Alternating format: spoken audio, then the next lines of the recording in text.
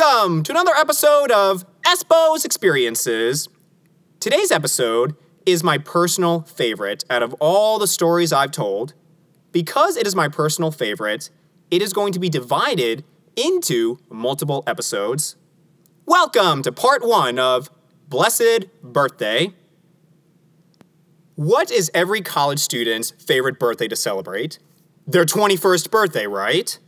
Well, if you're like me, and you don't really like to drink, your 21st birthday, while it is exciting, it's not a huge deal, in that I don't have the pressing need to go downtown and get wasted because it's my 21st birthday.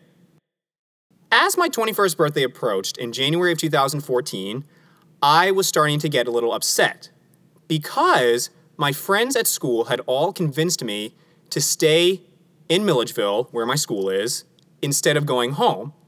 And as my 21st birthday approached, I was starting to get upset because it seemed like no one wanted to do anything or that everyone was busy.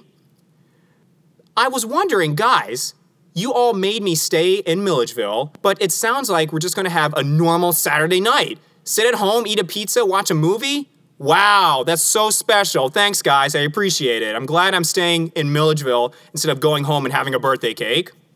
Now, for me, I was upset because it seemed like they weren't going to do anything for me. But on the other hand, I was upset with myself for thinking like that. I kept telling myself, Benny, be glad you have friends to hang out with. Need I remind you of your first semester, freshman year, when you didn't even have any friends to begin with? How quickly we forget. So I had an emotional tug of war going on inside of me during this time. So a few days before my birthday, I call up a friend of mine, Greg. I go, Greg, am I sounding selfish here for being upset that it seems like no one wants to do anything for my birthday? On the one hand, I'm very happy just to hang out with you all, but at the same time, I feel like we should do something. He goes, honestly, Benny? Yeah, you do kind of sound selfish here. I go, I know. Thanks, Greg, I appreciate it. After that, I call my friend Jorge to ask a question about a homework assignment. So he tells me about the assignment, and then he decides to add on, by the way, Benny, just so you know, you do kind of sound selfish when you complain about no one wanting to do anything for your birthday. I immediately call my friend Greg back, and I go, Greg, what happened to keeping a secret? When I tell you to not tell anyone, don't tell anyone! And he said, yes, Benny, I'm sorry. They were in the room, so I had to tell them. The Friday before my birthday, I speak to my best friend Savannah and explain to her how I'm feeling. I tell her, Savannah, at the end of every semester, I have written you all my end of semester note, saying how much you all mean to me and how much I love you. And oftentimes, I have given you guys little gifts as well, from a candy cane to posters. So I know you didn't ask me to give you all these, but that's how much you all mean to me. Now, I understand I don't expect anything in return, but still, I would like at least some sign that you guys appreciate me. Just a little, that's all I'm asking. Again, though, I'm trying to be humble here. So you see where I was kind of conflicted at this time?